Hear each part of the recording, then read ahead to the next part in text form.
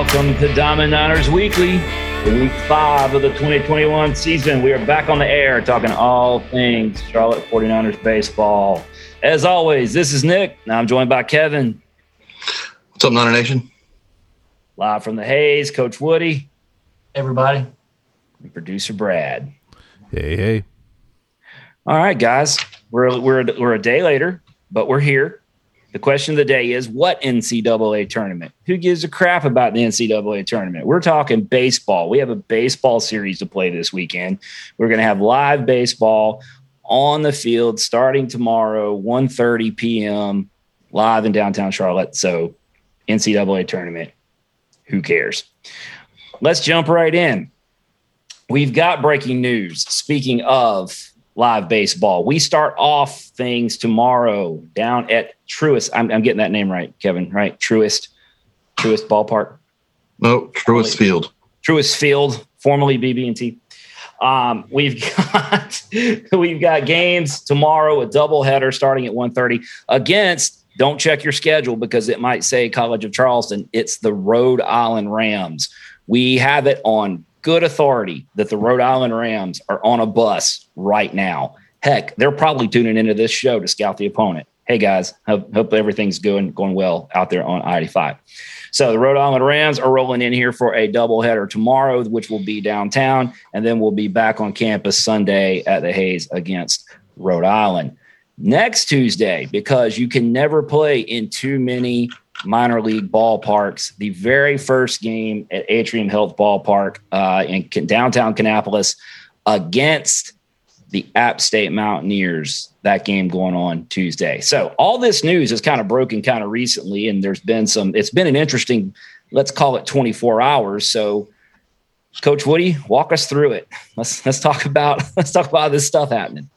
Yeah, no, it's good to see you guys, and I'm sorry about yesterday, but in the world we live in, things can change and unchange and change again at the drop of a hat. And, it's just a reminder that for myself and our coaching staff that, we just always try to stay prepared for whatever shakes out, and whichever situation, whatever, hand we're dealt, we try to play it to the best of our ability, and we try to make the most of the situation. So unfortunately, earlier this week, we found out that College of Charleston was going to be unable to play, which was very disappointing because it's a great club. I've known Coach Holbrook for a long time. He actually was a recruiting coordinator at UNC and recruited me to play college baseball a long time ago.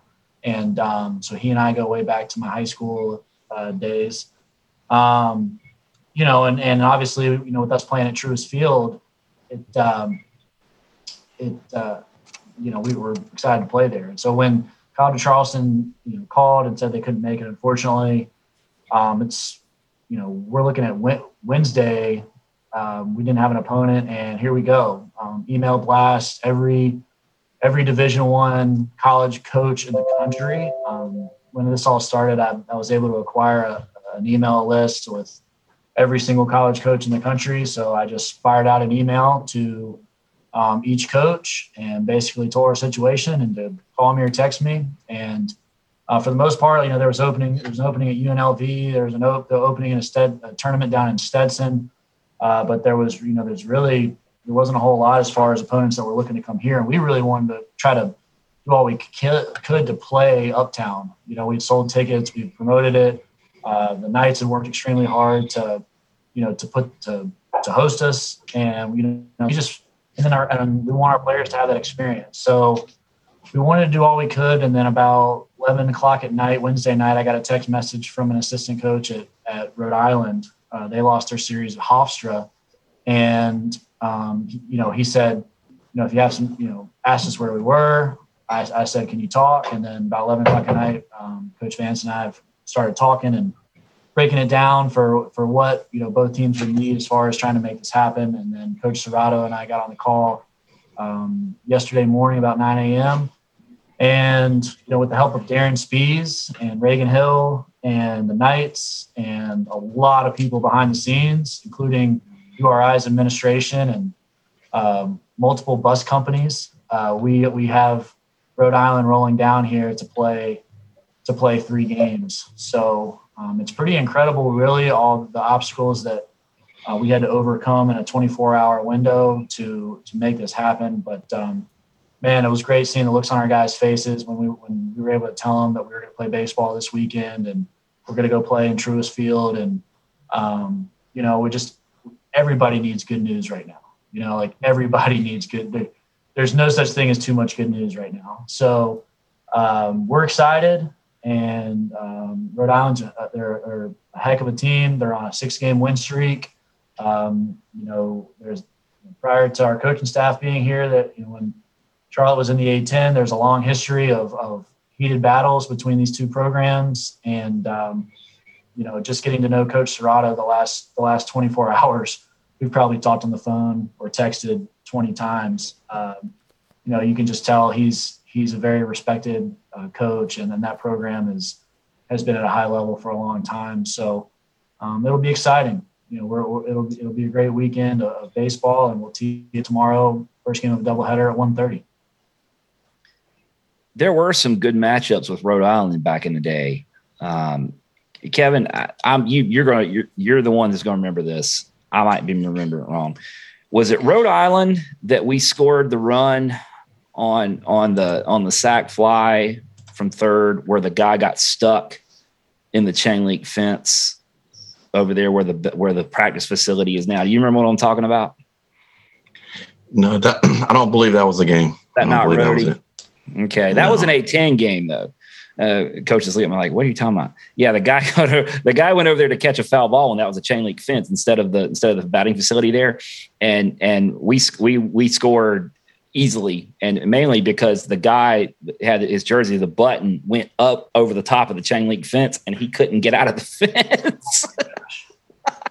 Maybe that wasn't Rhode Island, but it was an A-10 game. I remember that.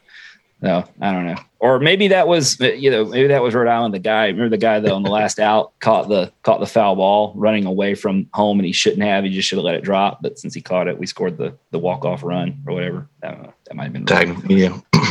Whatever. We did have some good games with Rhodey, I promise. Well, you're talking about the game at Truist Park tomorrow. It looks like it's just about sold out. Since this morning, looks like they've opened up some new seats called the drink rail seating in the concourse and the home run porch. So looks like that's all that's remaining.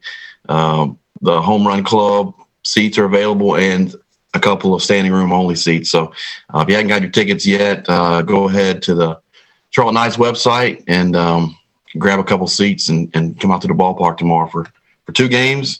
And after both games, you can go out on the field and play catch. If you can make it through both games of the doubleheader. I think the first game's 9 and the second game's 7 innings, right, Coach? Correct. Yep. And I was promised a Robert Woodard fastball, right? Yeah, we use the term fastball loosely, but yeah. Like I'm getting a Robert Woodard heater tomorrow. That's happening. Yeah. Kevin, did you say those seats that were opened up? What'd you call them? Drink rail seats? Yeah, there's a concourse drink rail seating, which is the bar area behind the concourse seating, and then the home run porch drink rail seating, which is behind those sections out in the outfield. Just a standing room only behind the seating area. So looks like they're getting as many people as safely possible to see the Niners play tomorrow. So should be a good crowd. Looking forward to that. Now, it's not me and you because we already have tickets, right? But, I mean, we know some people that like drink rail tickets would be like right up their alley, right? I mean, we're not going to call their names here, but we know those people. So, and if they don't have tickets yet and they're listening, they need to go get those because that would be their thing. What's Kevin, you're all over these numbers at 30%. What's that get us at Truist? Any idea? I think it's roughly 3,000 because I think it's a 10,000 or roughly 10,000 seat ballpark. I don't know what, including the standing room only, but we're looking at around 3,000 people at the ballpark tomorrow. That's a really good crowd for a college baseball game. That's going to feel huge. I mean, that's going to feel like a lot of people there. So that'll be a good feeling, I think, to have that. And the weather looks pretty decent too. So maybe a little chilly, but sunshine. So should be a good time. we were talking about Rhode Island. You mentioned, Kevin, and what you said as well. I mean, they're not a slouch team. I mean, they've got. I know that they opened up. They've been on TV a little bit. I've seen them. They opened up at East Carolina. I watched a couple of their games where they got swept, but they took 2 or 3 from ODU too. So this should be a good measuring stick.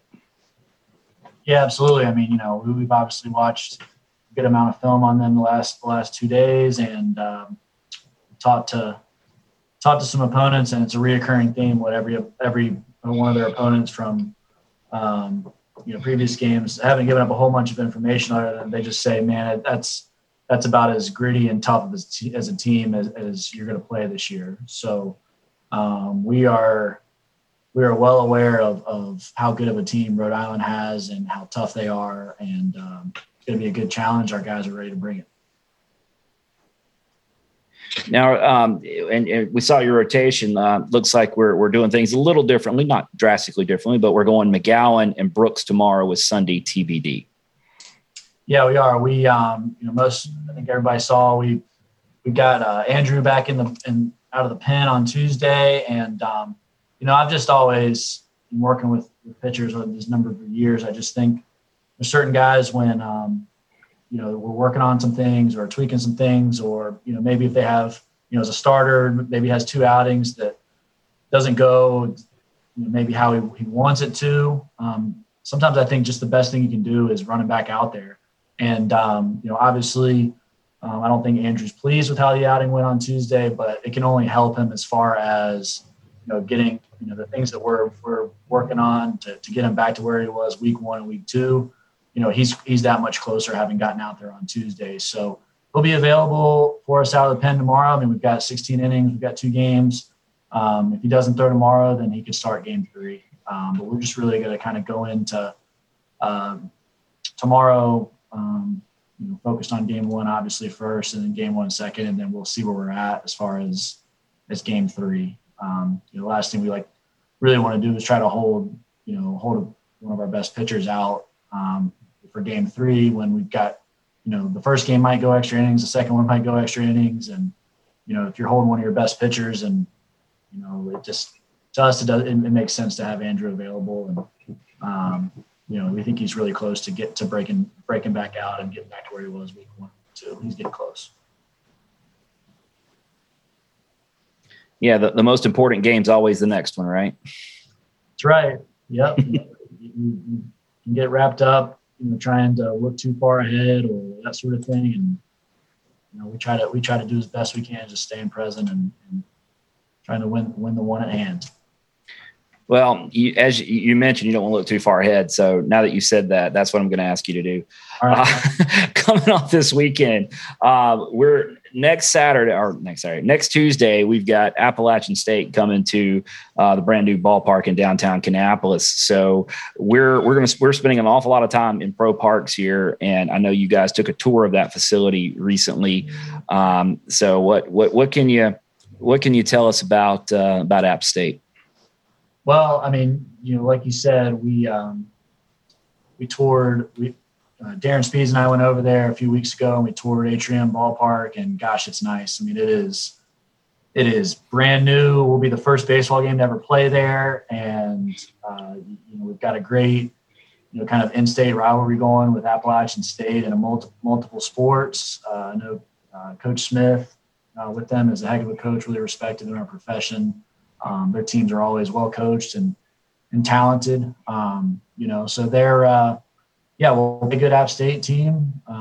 They've got, they're pretty balanced team top to bottom, just offensively, defensively, and on the mound. Not sure yet who they will start. We'll likely stay on schedule with Morozes on Tuesday. He's been throwing the ball so well for us against Tennessee and then again against Wake Forest. And, he's been tremendous for us the last 2 Tuesdays. So, barring some sort of a change, which, as we mentioned at the beginning of the broadcast, things can change on a dime. But, we're excited to get out there on Tuesday. I grew up playing Little League Baseball down the road at South Park Youth Association. And growing up, we would have our all-star teams in the summer would always drive up to Kannapolis and play the district championships there. And those were just special memories for me going up there and playing in those tournaments. And Kannapolis was always the team to beat.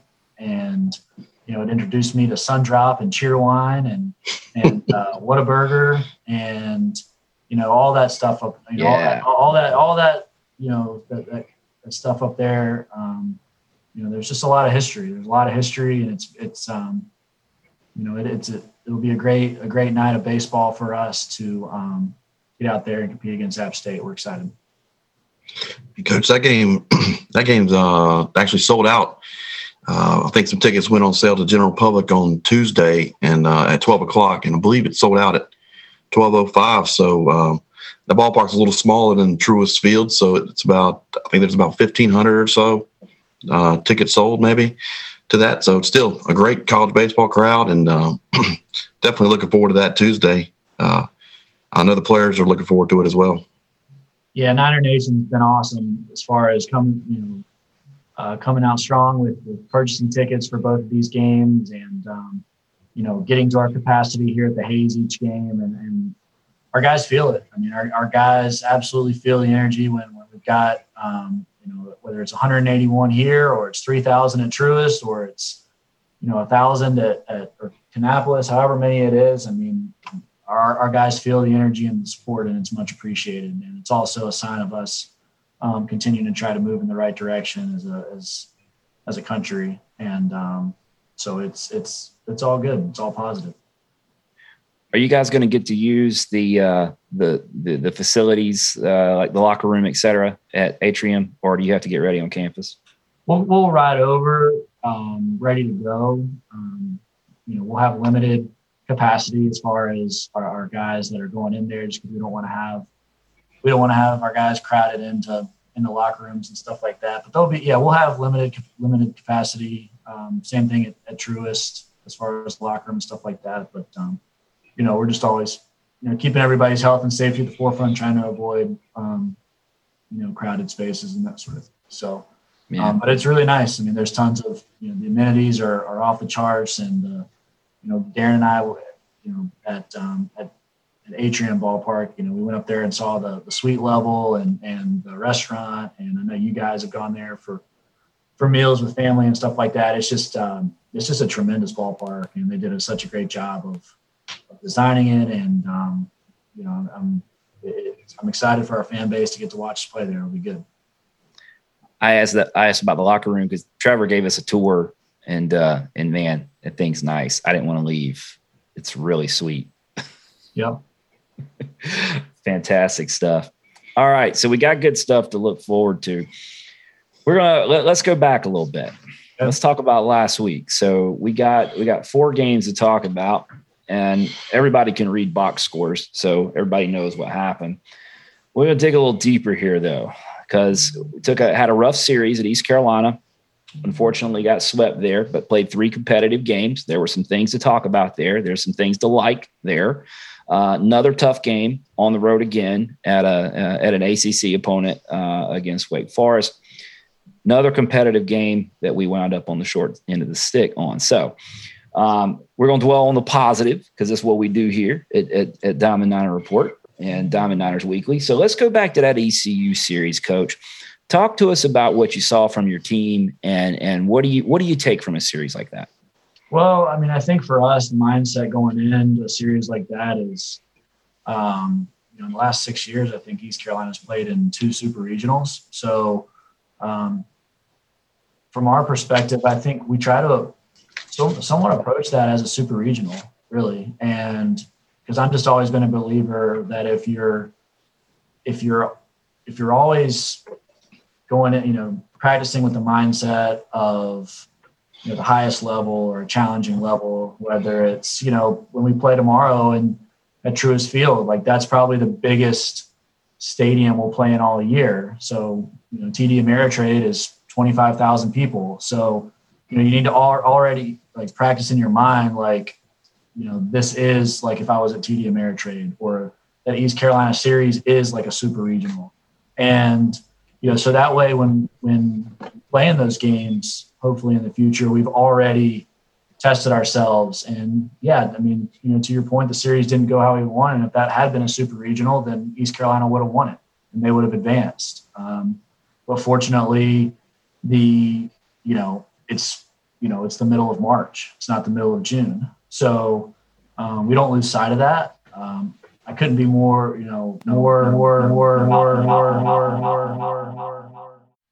internet world. That's not producer Brad's fault. Probably mine. I don't know. We went into that series kind of with that mindset of let's approach it as if it's a super regional and our season's on the line. And we had a sense of urgency, but East Carolina's a really good team and they had that sense of urgency as well. And part of being a great team is playing at a level at which you don't beat yourself and you force the other team to make mistakes. And, pretty much all 3 games, East Carolina was one notch better on the mound, one notch better at the plate, and one notch better in the field. And, again, it's just a credit to them and their program. They're a really good team. We felt like we were right there. And, I saw the looks on our guys' faces at the end of the series, and they were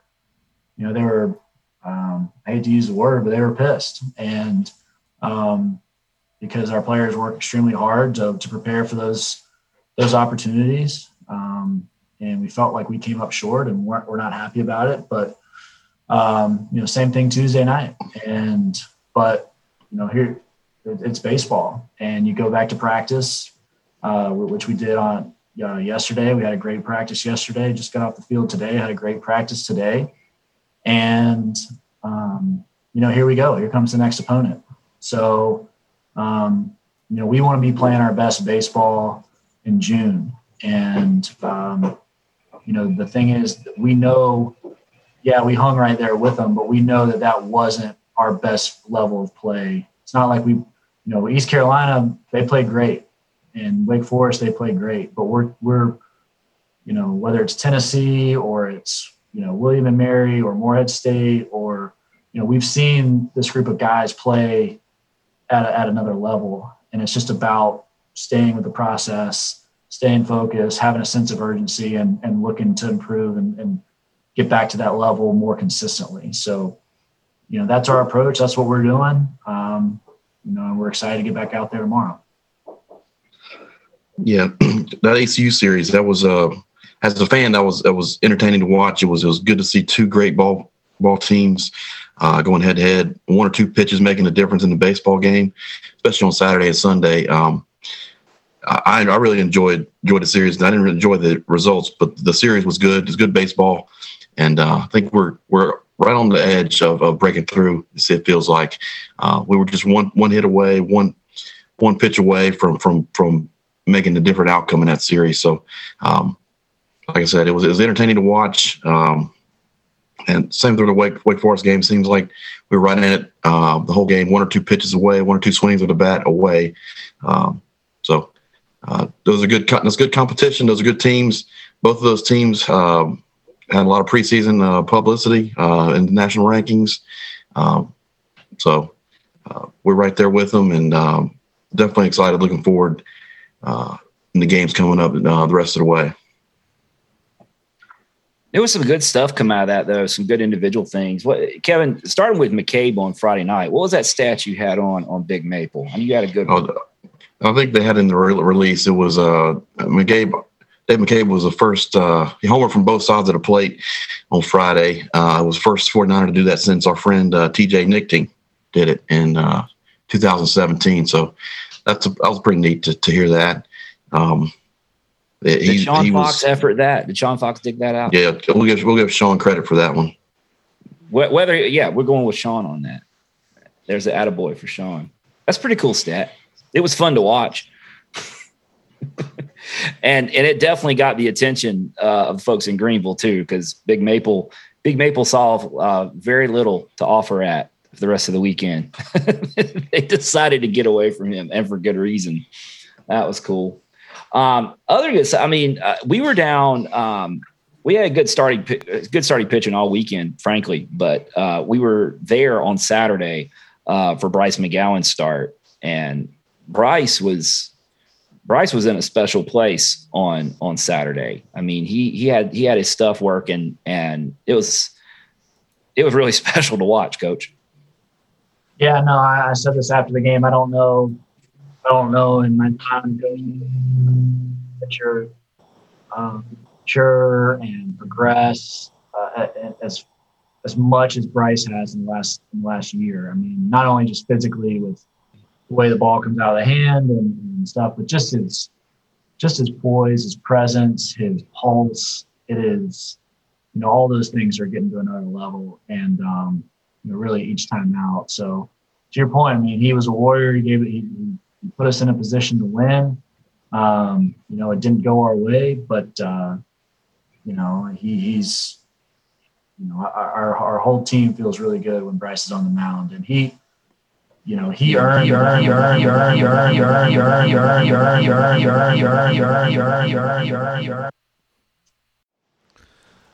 I don't have a magic button that's causing that. I don't know what's going on.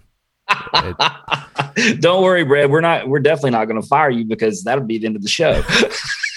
I just. But what I was saying was, I went out there and took a mound visit, and it was kind of a pivotal situation, and I think it was first and second and 1 out type of thing, or 2 outs, and I said what I said on the mound, and you can tell a lot on the mound. You can tell a lot just by the way a pitcher looks in his eyes and his demeanor. And I went back to the dugout. I told the coaching staff, I said, man, I was like, Bryce has got it. He's got it. He's got the look. And he got out of that jam and got us back in the dugout. And, he's got it. He's got that it factor, that look that, there's no jam or situation that is above his ability to get out when he digs down and digs deep.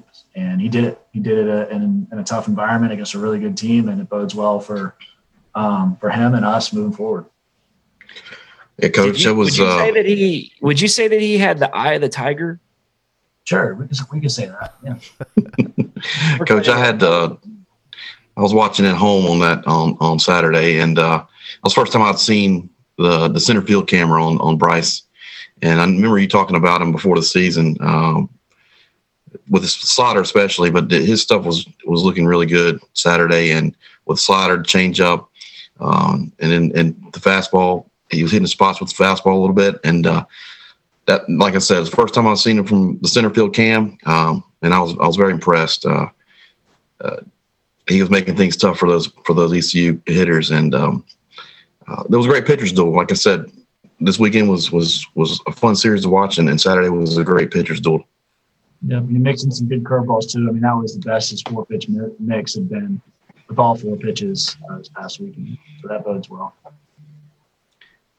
So, Kevin, I guess it's okay to congratulate Austin Knight on his hit streak now, right? We did that on Twitter. Right. We can do that here. We didn't want to mention it before because, you don't mess with a streak, right? Yep.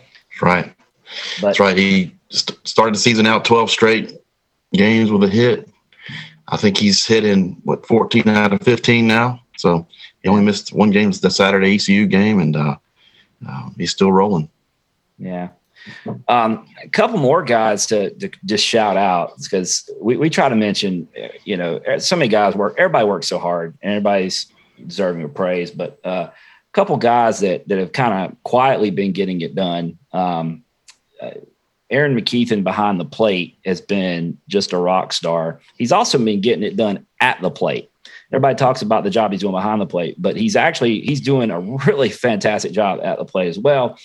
And don't sleep on Jack Dragum, because Jack's defense at short and his arm, I don't even know what to tell you, folks. Go see it. He makes plays over there that pretty darn impressive. And now he's starting to get his bat working, because Jack started off a little slow with the bat, but he's gotten it cranked up, and he's a lot of fun to watch. I don't want to say this in the wrong way.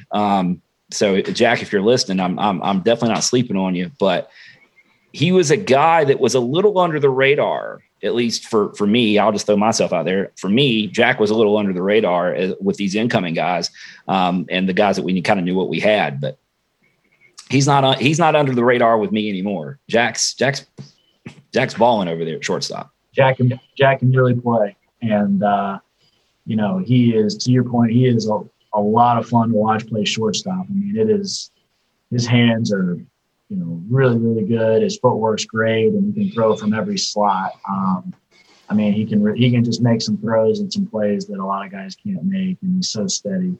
And to your point, about the offense, I mean, we recruited him as an offensive middle infielder. I mean, he put up big numbers at Lewisburg last year, hit for average, hit for power. And so we know it's in there. And you guys, I mean, everybody affiliated with the program knows how hard B-Rob works with our hitters. And I mean, he's been working with Jack, early and often and late, these last few weeks. And, to B-Rob's credit and to Jack's credit, they've worked extremely hard on some things to clean some things up. And the results have come a little, more the last couple of weeks. And it's big for us, I mean, when we're firing all cylinders, we're getting production at the top and the middle and the bottom of the lineup. And we haven't, hasn't been as much of the case the last 4 or 5 games, but we've shown the ability to do it. So, to your point, we get Jack going, keep Jack going on offense, then, the run production will come more offensively. Kevin, here's my story from Saturday at ECU. Besides the picture of the donuts that I tweeted out after the game, which, by the way, that was like our most popular tweet in that day, was about donuts. Apparently people really like tweets with pictures of donuts, because the Twitter traffic on that tweet was phenomenal. Now, what we're going to do, we're going to get a picture of Nate Furman eating a Krispy Kreme donut, and that will probably be the biggest Twitter post ever. Yeah, that's what will happen. But here we go. For the video, here is an AAC baseball. This ball landed in the row right behind us, and I knew it wasn't going to hit us, but my daughter was unconvinced. It landed in the row behind us. It was an ECU player that hit this foul ball. It was definitely not one of our guys, and it certainly was not David McCabe that hit this ball. You know how I know that? The ball's still round. So if Big Maple had torn into that, there'd be a big old flat spot on the side of it or something like that. So that's what happened. That's what happened in Greenville. The thing is my wife's a little gun shy now, because first weekend she got hit by a foul ball in her, while we were standing on the hill, in her calf.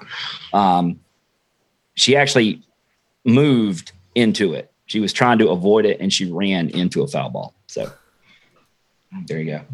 That was Greenville on Saturday. Fun time. All right. Yeah. Don't look at me like that, Kevin. I tell stories like this. That's good. It's all good. So it is all good. So now let's move. Let's touch on Wake Forest, because we got through that ECU series. There was really, the weather on Tuesday was kind of iffy. I don't know if that game was ever in doubt or not from you guys' perspective, but weather wasn't great on Tuesday. They have an all turf field, so that helps. Ended up playing in Winston-Salem on a kind of a cloudy, dreary Tuesday night. Another fantastic start from Austin Morosis. You mentioned that. Another game where there were a couple key moments where the game could have gone either way, and they made, kind of like you mentioned, that one notch with East Carolina. When they needed that one play, they kind of got it.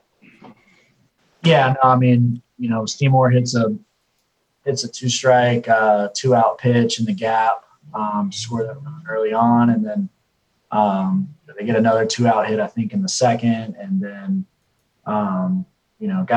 Spencer Giesing, he looked unhittable and dialed in, and we go to elevate a fastball and just kind of pull it down a little bit too much, and unfortunately that happens occasionally, and there's never a good time for it. Against Muntz, and he put a good swing on it to go up again. And we run Lindsey back out there down 3-1, and he's he's easily one of our best pitchers, and just trying to get him back on track. And I think we walk two guys on 3-2 and 3-1, and they manufacture a run, and here we go. So the final score is 4-1. So I mean, you're talking like 5 pitches in the course of that game that go the difference between us, probably being tied 1-1 and going to extra innings versus losing 4-1. I mean, it's that thin as far as margin of error for us right now, and we've got to keep working and keep plugging, and we're confident that we'll get there. But those are certainly games that we go into wanting to win, expecting to win, and it's frustrating when you don't. I know I speak for them because it's a competitive group. Coach, we went into this week, I think we were leading the country in home runs. You're not going to sneak up on anybody when you're top of the list like that, when leading the country in home runs. Have you noticed teams pitching you guys differently over the past week or so since the offensive numbers have been out there? And then the scouting report's out there as well, but when you get a lot of publicity, it's hard to ignore the team that's leading the country in homers. Yeah, no, I mean, I don't know. Stop retweeting that stuff, Kevin. I don't know if we're really getting pitched much differently, other than we face really good arms that are talented, and they're going to be high picks. And Cooch Manor, he's arguably American Conference Pitcher of the Year this year probably, and then Carson Wisenhunt. I mean, if we see a better lefty this year than him, then that pitcher is going to go pretty high, because Wisenhunt's. I mean, that's real stuff right there. The changeup's real, the breaker's real, with good heat, with good velocity. We had their starter Smith on the ropes in the first inning, and kind of let him off the hook there. It felt like that if we had thrown one more punch there in the first, we'd probably get to their bullpen a little bit earlier. And to his credit, he made a pitch and got the ground ball to keep it at 1 run in the first, and got there. So I don't really know as much. I don't think it's as much as teams really pitching us much differently as we've just, between East Carolina and Wake Forest. I mean, look at those arms that we faced. I mean, they're really, really good. I mean, there's 2 freshmen that came out of the bullpen for Wake Forest that are, every bit of 94 to 97, one lefty and one righty. And, it's with good off speed. So it's, we're facing really good teams and really good pitchers. And again, right now, last week we were 1 notch short, but that experience really is only going to help us, I believe, in the long term. And we've certainly learned some things. We've certainly changed some things that as far as just some things we're emphasizing as a program. We're trying to get back to a little bit more plate discipline, a little bit more decision making, as far as emphasizing drawing walks and getting on base, really looking for better pitches to drive versus trying to force things a little bit. I felt like maybe we were trying to force things a little bit too much offensively, but that's pretty natural to do over the course of the season. So, if we can get back to kind of the basics of pitch selection and recognition and staying with the approach, then I think we'll get back on track here. Coach, you think that's a little dynamic with this year in college baseball? Like, what I mean to say is that lefty for Wake out of the pen, that freshman lefty was going 97. Most years is a 18-year-old left-handed 97 mile per hour hurler getting to college baseball, or depends on the situation, but that seems to be maybe a potential side effect of a 5-round draft. No, absolutely. And there's a ton of talent in college baseball right now, and as much as ever, and it's going to be that way really for the next few years, because even I think this year the draft is still shortened, and there's a lot of guys in college baseball frankly that shouldn't be. But it's great for the game. It's great. It's great for our hitters to see those arms and because when to play in June, you got to be able to beat those arms. And if you hadn't ever seen them before, which our guys have facing, our pitchers all scrimmage in fall and preseason. But if you're, those are the types of arms you're going to have to beat, in the biggest games at the end of the season. So it can only help us getting looks at it in the middle of June. Yeah. 97 miles an hour from a left-hander. That'll get you paid. It absolutely will. Yep. Get you paid. All right. Well, Coach, let's transition over. And Kevin, you want to walk us through the weekly awards? I know Coach Woody and the staff put these out every week, and they've got them ready to go. So you want to walk us through, and let's see what we got for this week. All right. Yeah, I think we missed them last week. We had a show from Greenville, and we didn't get to the awards last week. But each week you guys do these awards based on last week, I guess, from Tennessee and the ECU series. So you guys do a leadership effort attitude award. Coach, who stood out with that award this week? Yeah, we gave that to Brooksy just for his just the way he goes about his business. I mean, pre-start, practice, weight room, and then you put him in there, and I mean, the kid. I mean, we felt like all of our pitchers really battled in Greenville, but you could see he was at the back end of his outing, and I took him down because honestly, I didn't know if we were making a change or not. I kind of wanted to read Brooksy, and before I even came out, he looked at me and shook his head and said, "Don't come out here." I'm not like, "Don't come out here."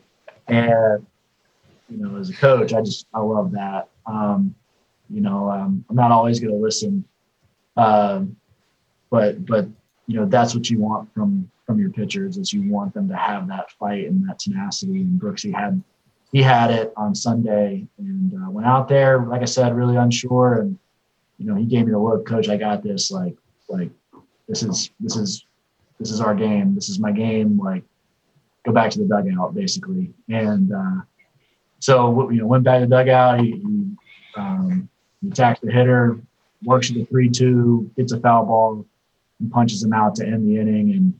And I felt like that was in the the 6th or the 7th there, and it just it got the momentum on our side.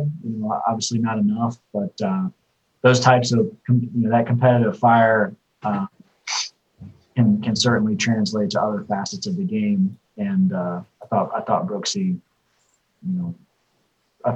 put us on his back Sunday. Yeah, I think the announcers thought you were taking him out at that point as well, but you didn't. And like you said, got to momentum back on our side. So you're right. He did pitch a great game on Sunday. Fun to watch. Always good to see Matt Brooks on the mound doing his thing. The next award, the defensive player of the week. We had a lot of great defensive efforts over the last week or so, all season really. So I know you guys had a lot to choose from. So who was your defensive player of the week this week or last week, Coach? We gave it to Gino. Gino at second base. I mean, when against Tennessee, Carson Johnson slated to start. Tweak something in pregame, and we've got to make a quick change. And we talk our players all the time about us, staying ready so you don't have to get ready. And Gino, 20 minutes before first pitch, finds out he's playing. Boom, double play in the first inning, I think it was, against Tennessee, and it's a glove flip. Just an unreal catch there at East Carolina, I think on Saturday or Sunday. That was Sunday. I was going to ask you about that play. Yeah, no, I mean, it was – I don't know if I've ever seen anything like it, really. Just fly ball goes up to left, and I think Jack thought that our left fielder was in a better position. But, with the information that Coach Bick and our staff has, it's we had the left fielder deeper and shaded more in the left center gap because that's where that hitter tends to hit the ball. And so Jack goes to deke the runner on a hit and run by acting like he's going to field a ground ball, which, in some cases is the right play. In this case, it was not. And Gino stayed, to his credit, man, he stayed with it and just, came out of nowhere and dove in. You got a second baseman diving full stretch in left field, catching a fly ball like that. And it was just a tremendous play. And he's just getting he's an extremely talented player who's a great kid, and we always knew good things were going to happen. More opportunities gotten, and he's done a great job for us defensively. The way that play unfolded, the camera guys were they were a little late getting on what was really happening, understandably, I think, for the way that play unfolded. But they got it on Geno. They got the camera on Geno in time to be able to see him fully extended out in left field getting that ball. And I was just like, what's he doing over there? Where did he even come from? How do you do that? I mean, it was just like you said, I mean, it sounds like my impression of it on TV and your impression of it live were the same thing. How do you do that? Where did he come from? Special play for sure. Yeah. And he's also doing that as a plate as well. I think ever since he's been in the game, Tennessee game, he's had a hit in every single game on a 5-game hit streak going into this weekend. So doing it all over the place, Geno Groover. Moving on to the next award, speaking of at the plate, the Quality At Bat Award for the week. Who did you guys single out with that? Yeah, I mean, Aaron McKeithen led our team in quality at bats. He's doing so many things right now. He was also our position player of the week just for everything. He's calling. He and Coach Miney are calling great games and keeping us right in there, and he's blocking everything. He's throwing guys out, and to the quality of bat. I mean, he's just every time he's in the box, we think good things are going to happen right now, and so he's certainly 15 games in, shown to be a really well-rounded player and a great leader. So it's fun to watch. I think he's won that multiple times, right, this year. Yeah, yep. He's been very consistent. All right. Moving on to the next award, you guys give out the whip leader. Who led the league? Who led the team in whip? Yeah, so last week. That was Morozes. Morozes was our walks and hits per innings pitch leader. He was 6 innings, 5 hits, 1 walk with a 1.0 whip. He was also our starting pitcher of the week for his performance against Tennessee, where he threw 6 innings, 69 pitches, and didn't allow him run, and only walked 1 hitter. So he was both our starting pitcher and our whip leader of the week. And it's just been great to see him.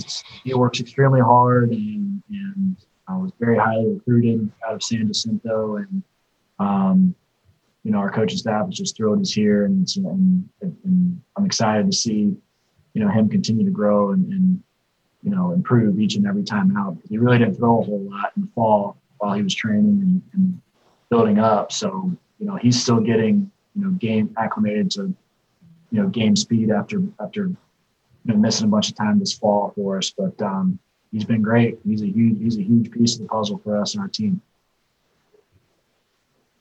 Yeah, you're right. He's looked good. He's progressively getting better and getting extended into games. I'm looking forward to seeing him the rest of the way.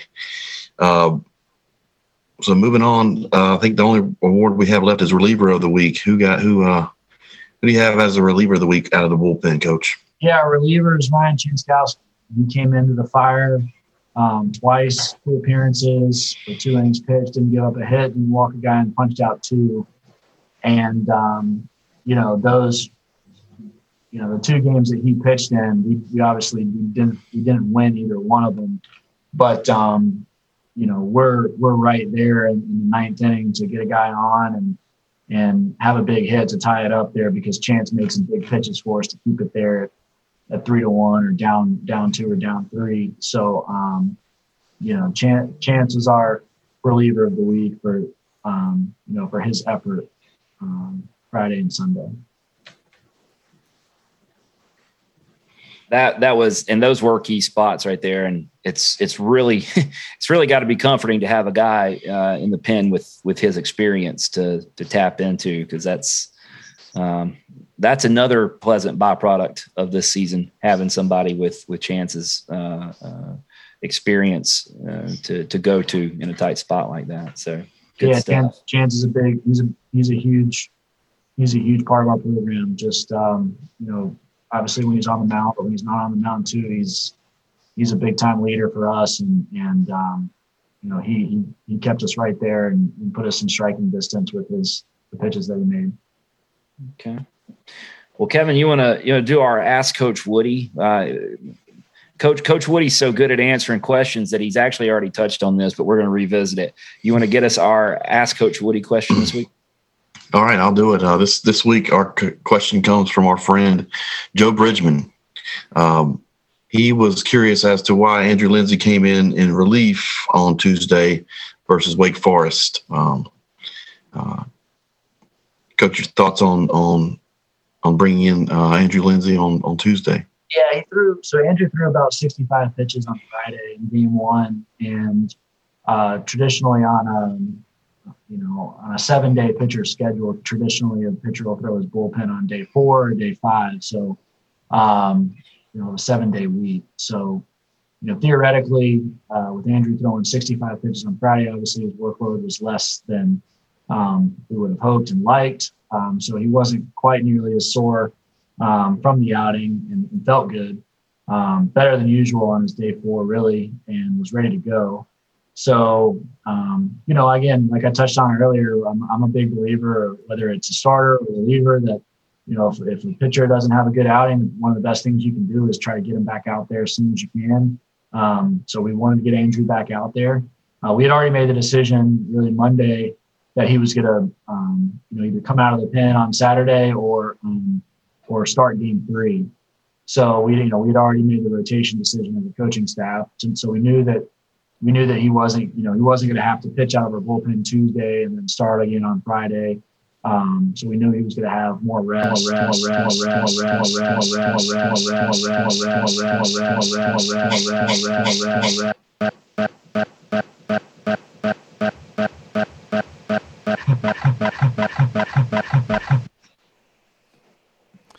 What he said. We're getting like a Diamond Niner techno remix going here on the podcast.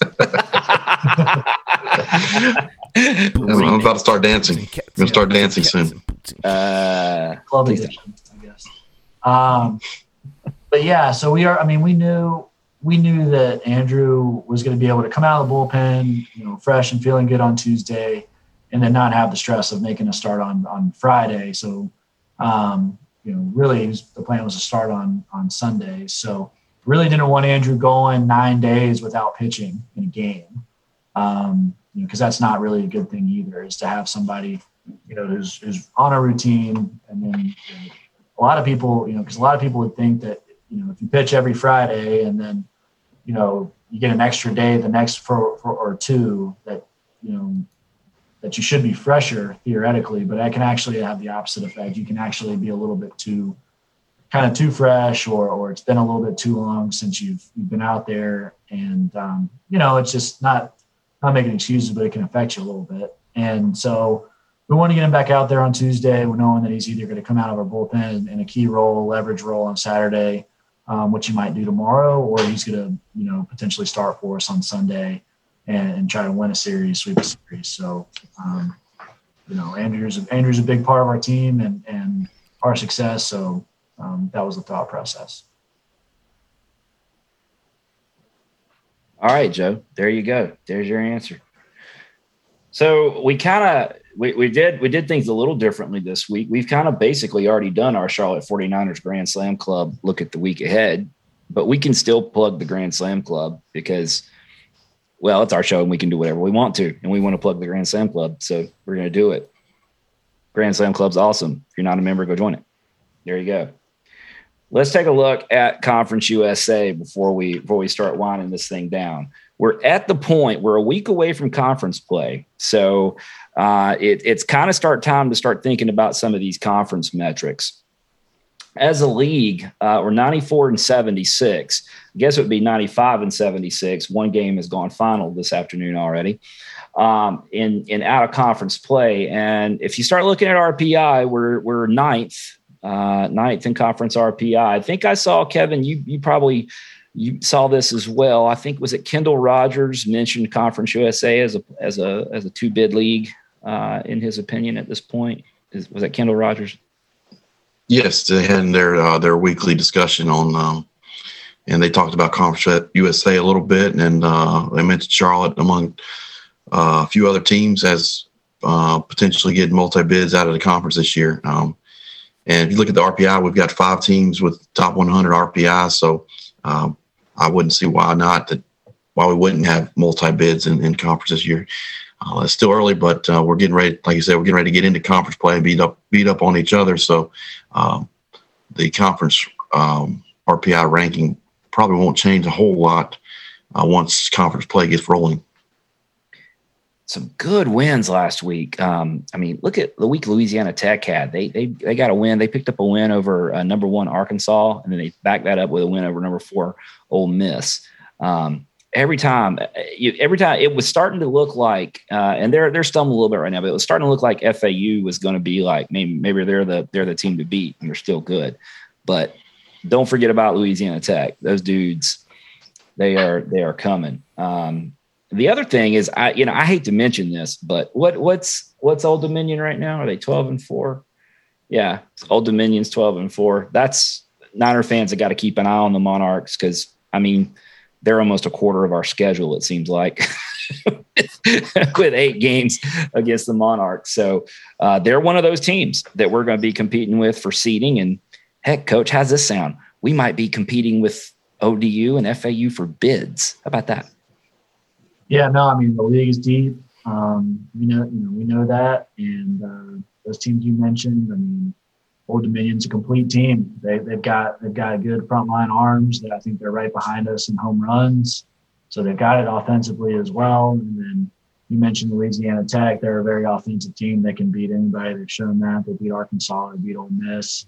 You got Southern Miss. That I feel like a Southern Miss pitcher is winning pitcher of the week every week. They got really good arms.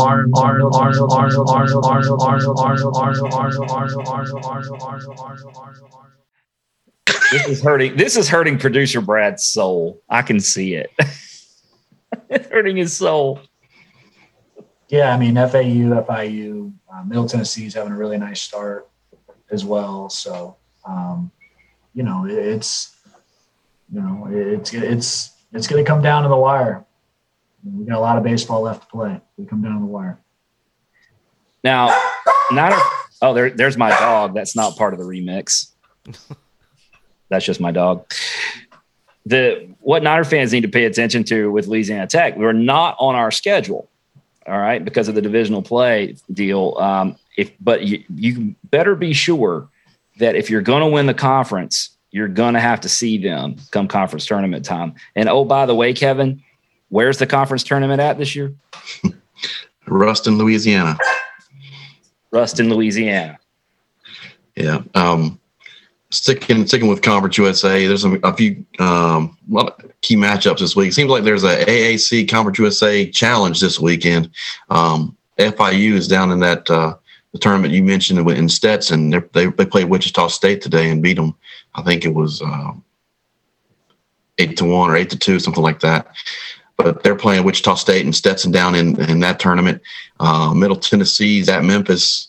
FAU's at South Florida, and Louisiana Tech's at Tulane. So it's kind of like a Conference USA versus AAC challenge. A lot of games to keep our eyes on as Niner fans and fans of college baseball and Conference USA. So it should be a fun weekend. Yeah, that FIU game went final 11-2. 11-2, okay. So big offensive output there from FIU. Good stuff. It's exciting. This is a good time of year. Conference play coming ahead. Not that the out-of-conference stuff isn't fun. I mean, it is, but when it's the conference time, it's like go time, right? That's when you're doing the real stuff. Good stuff.